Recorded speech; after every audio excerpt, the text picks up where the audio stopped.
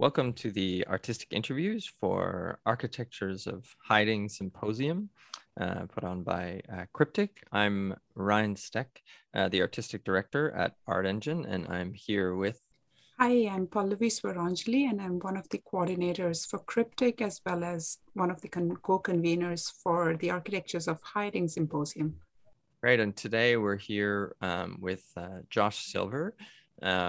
Josh is a multidisciplinary designer, researcher, writer, translator, and indexer.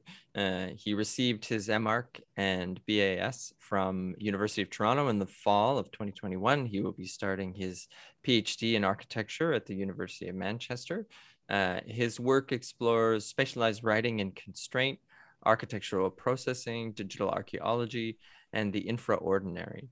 Welcome, Josh. Nice to have you here. How are you doing today? Hey, I'm doing pretty good. Right. Well, we're going to start with kind of broad question of inspiration and talk a bit about what your work is. So I wondered if you could, describe a bit of the inspiration for your project, describe the project a little bit for us, give us a bit of insight into it, and particularly sort of why this novel from Georges Perec that you've chosen to be at the center of your work. What inspired you to pick that work and engage in this process of translation? Yeah, so the project overall is it's kind of a theatrical adaptation of Perec's novella, which is entitled in English, The Art and Craft of Asking Your Boss for a Raise. Although that's been translated a bunch of different ways, so this is kind of my translation of it. So Georges Perec, he's a French writer. He was a member of the Oulipo, which was a group of French writers in it was kind of around from the 60s until the present. It's still around, though the members are ancient at this point. And the group focused on, it was kind of sort of an outgrowth of surrealism and pataphysics, and was kind of its own independent thing, kind of that was organized around constrained writing as a technique for writing.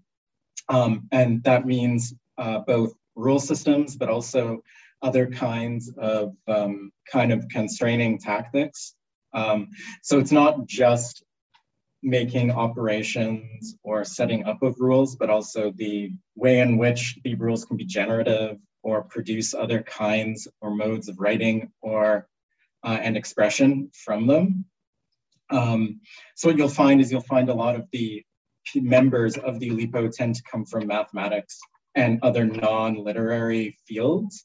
You also find that a lot of them tend to not write as much publicly and develop more constraints that end up being group internal or find their way out through other kind of bends. So he's a member of the Oulipo, and this is kind of where I'm starting as well, is from the side of constraint and those tactics and how they can be used in other instances and how they can begin to either provide containers for narrative or provide views into the operations, like the kind of world of, the world that architecture takes place in. So I was reading that novella in the context of a few others, because I was cross-referencing it, since this was a thesis project originally, and I was supervised by Brian Boygon on this, and his idea was that you can cross-reference a couple of different, you could say, disciplinary positions by moving one to another site, and that the process of displacing the discipline allows you to operate on it in a different way. So the idea was, I started from this position of architectural simulation in an archaeological context. You can look at the kind of conditions of the past, not in the sense of either memory or in the sense of historicity. Historicity being like the events, the kind of like history as events, right? That come one after the other. Whether that formulates itself as like a kind of view of progress, a teleology, you could say, or whether that formulates itself as a narrative. I was more interested in like, okay, we have a condition. It's in that some other time. We don't have full access to it, but it is a kind of everyday situation. it's here. It doesn't necessarily have much to do with the events of the day, either because it's marginal to them, or it's kind of a world that's not that of, you could say, either a historical kind of chronicle. You could say like, oh, this event happened, there was this king, these politics changed or whatever. So I start with that. It's kind of like, okay, we have material. It's a kind of past material. We have to somehow decode it or figure out something about it, figure out how it ties into a kind of other things that are going on, but also figure out how people occupy it, right? And how they live in that environment.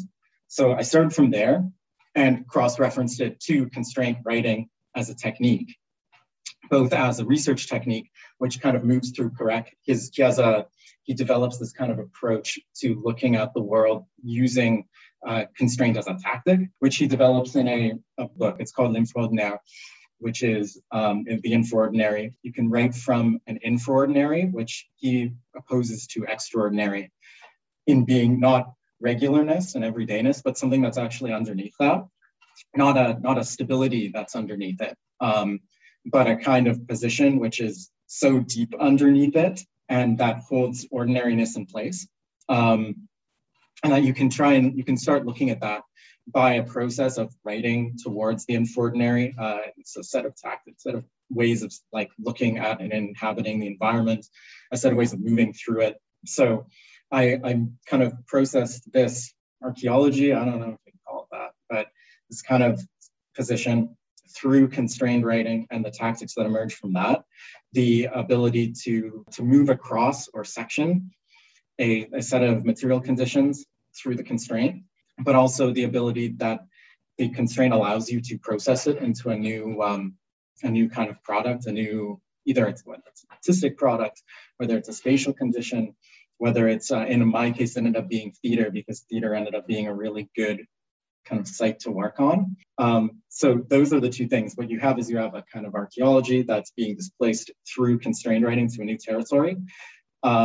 And what it allows you to do is to get a sense of the kind of material in its full physicality, but also the mechanisms that are able to move that material, right? Not just the physicalness of moving, like, I don't know, moving from one side of a room to another, but also the kind of mechanisms, like whether it's economic mechanisms. At the time I was looking at at the beginning of this project, I was looking at very far past. I was looking at the late antique period where the kind of economic mechanisms are very different than they are now, or even at the time when the kind of stage play that I've developed takes place, or adapted takes place. These economic mechanisms are very different. The political mechanisms are very different. The ways in which communities interact are very different. So the idea is that you want to see how the relationships work and also how the things work at the same time. And what I found in developing the project was that the theatrical mode allows you to do it, because you can kind of make a boundary around the simulation and do it in real life, as opposed to having a simulation in a computer where you don't get a sense of how that simulation is being produced. When you do it in real life, there's an extra layer that goes on in making things physical again, like the movement from physical to processual, or a kind of digital. Constraint is almost, I don't know, there's a way to go on that, but this physical to kind of processual back to physical again, that movement allows you to like pull out the layers and then reveal them again in a different way. So that's kind of the movement that's going on. That's kind of like the background of the project that holds it in place. Yeah, I can see that there is such a rich depth of engagement with the text, that you have all of these sort of iterations and permutations of this spatial project in your practice. And this, so what we're seeing, or what we will see during the Architectures of Hiding symposium is simply one iteration or one expression of this process that you've been working on. Is that right? Yeah, because all of the pieces of the project they're not like, it's not like the drawing works for the performance. It's that they're kind of in the same territory, insofar as you can read a different aspect of what's going on through the drawings than you can through a hypothetical real performance, which has not yet happened, and which you can read a different aspect through the digital manifestation and a kind of full-scale model version. They all have pieces or facets as opposed to being one flowing from the next. That really, I've been listening to your comments about the constraints that becomes very important for a rich narrative, right? Because you're exploring constraint, or not probably, you are exploring constraint as a medium to elicit some narratives out of it, correct? So as architects or architectural professionals, as well as creative artists, we always face constraints when we are working. We cannot have a project which is not without a constraint, maybe due to time or due to the people involved and the resources that you have and such. And you're talking, are you talking about also imposing other constraints on top of the ones that you probably identify and encounter while you're doing a project? And are you adding another layer of constraints in your project? Is that how it works? Yeah, there's because there's the original kind of base constraint, that the ones that are kind of imposed from the outside. In the case of this project, in its original manifestation, it was a thesis project, and there's a inherent boundary to how long you could work on it. There's the way or the rhythm of like how often you're checked in on, and how often you have to reflect, like the rhythm of reflection in the project, you could say, and how often you have to do reflection only. I don't really want to split reflection and making too much, because I don't think they're really split. I feel like they're happening at the same time. But how often like someone comes from the outside and is like, hey, tell me about the project, or where are you at? Like that's a piece that's important. An important constraint is like, okay, every so often I have to present this in some way, or I have to show what's going on, and when and how I show that is part of the constraint. The other one is the constraint of the kind of solitariness of the thesis project, which is kind of ridiculous that you have to do it all yourself. But that it's not like a collaborative environment. There's the project. This project was would have gained potentially, or could gain in the future, by being actually executed by the fact of the design practice of working in groups. Is that partially why you were attracted to the theatrical concept, that was a way to kind of introduce both the constraint of collaboration, but also the richness of collaboration? Yeah. Oh, totally. That's definitely part of it. Because like the idea is that in the theatrical technique, as opposed to the literary writing technique, is that what you have is people coming with other kinds of knowledge, right?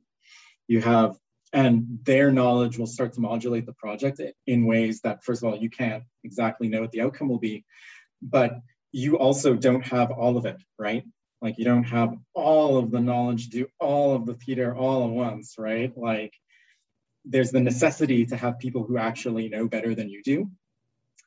Not like, oh, there's a person who knows how to design this. It's that, oh, there's somebody who knows things about lights, and that's what they know about. And you don't have that level of closeness to that. And therefore, first of all, the project will be better in that case, but also they can bring something new to it based on first of all, the constraints that they know about their discipline, but also they can show you where you'll come up against walls, where you'll know, and that's that collaborative environment, right? You become one of the team as opposed to you being the driver. The rest of the team can potentially be the driver. It changes the dynamic in like a really good way. Yeah, for sure.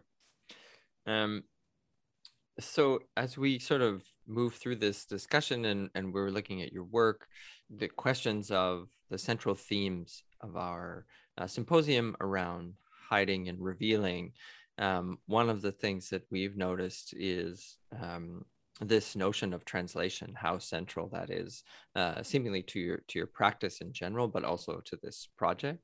Mm-hmm. Could you talk a little bit about how that role of translation. You've got translation through language, you've got translation through discipline, you've got all of these ways. And what does these acts of translation, are they acts of hiding and revealing about the different mediums or the different positions that you end up being in? Yeah. So the process of, you could say, translating or moving things from one place to another, like in being moved, they change, right? In being moved, the base, first of all, the base source changes when it gets moved. And in being moved, it allows you to both see a new part that was hidden. Like whether it's there originally or not doesn't really matter, right? But the fact is that a new piece emerges from something, right? So in taking the text and moving it from the book form to the theatrical form, you gain a different kind of spatialization, or a different way of engaging with its generator. A flowchart is able to generate now a few different kinds of spatialization, as opposed to, or more kinds of spatialization, not just a few, but as opposed to just the flowchart becomes the book. And it's also able to generate, it also generates a different kind of design routine. The flowchart makes the text, and there's writing, and specifically Parekh's own routine of writing. And then this one now starts to produce and reveal a different kind of design routine, one that's like architectural theatrical, you could say. I wouldn't want to like collapse both modes of designing together, but there's that begins to get revealed from a condition where you wouldn't originally see how that could work. But at the same time, the constraints are hidden, right? They're hidden in the text. And it doesn't matter, again, it really doesn't matter whether they become visible or not. It's, in some cases, it's actually better if they don't become visible, right? Because sometimes they take away from the fact that you have either an interesting environment to explore or an interesting thing, that kind of performance to watch.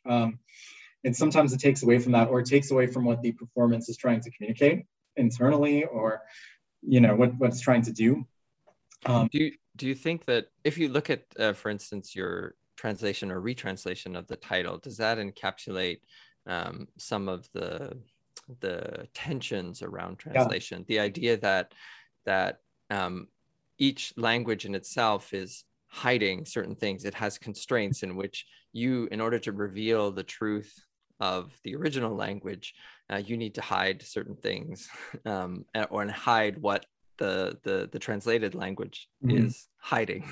And do you feel that, or is it something else that is happening? How do you understand this element? It's a little different. Like the original, like the title of the project and its repetition kind of gestures towards the process, right? As opposed, or is like towards the process, as opposed to an emergence from the base text, right? Like the art and craft of the art and craft of asking your boss for the raise. That's the like, okay, this project is about turning this into this, right? Turning this into, like, it's like I'm performing the process of doing the translation. But at the same time, I feel like the translation it's not like, oh yeah, it's revealing something that was in the text already, but that like we can't originally get to because you're inside. It's not really that. It's more like the translation provides you, it draws kind of the two languages into a different kind of relationship to each other, whether or not that's a fully like stringent operation or not is part of the process of discovering that. But also that the kind of moving and the stylistic continuity is the other thing. The question is, what does English allow you to preserve and allow you to either intensify or communicate, and what is left in the previous language for those who are speakers of it, right? Mm-hmm. I think my provocation was kind of the idea of, is translation a kind of trick, right? Is it always a kind of illusion, a kind of distraction, right? And does that say something about all of these other kinds of acts of translation, of translating a literary text to one that is theatrical, to translating a drawing into a building? In all of these processes, is it essentially a kind of trick? Yeah, I don't think so. I don't think it's just a trick because there's this intermediary. It's that process of doing the translation, and it's really the most visible in the design construction process, you could say, where there's chunks of periods where there's this intense work, and there's like the process of building something is like there's all kinds of work. There's other processes that plug into it, right? It's not just this kind of straight shot. And it's the same in translation between whether it's between languages or whether it's between disciplines or media. It's not a straight shot, right? It's not like a kind of, oh, there was never actually any difference in the first place. There's like this whole kind of weight of doing work that's in between it. And that ends up, that's like the point that's very interesting, and what the project is, in a way, you could say the project is engaging with that, where the space in between the translations is where the stuff is what the project is really engaging with, whether or not that appears or not. Whether it's left hidden behind the fact that you have product, or whether it's actually latent in the product, or however you want to see it. But it's that in-between period, and where the things actually happen, right? When that's like the importance of the process is right in there, right? And sometimes you can see it in the translations or on the surface of the translation. Sometimes it's in kind of like you could say a bilingual translation, where you see both at the same time, and you can see that process happening, where you can reconstruct it or explore it for yourself. Sometimes it's in the I don't know, having a transcript when you're seeing something, or even in watching like a movie with subtitles.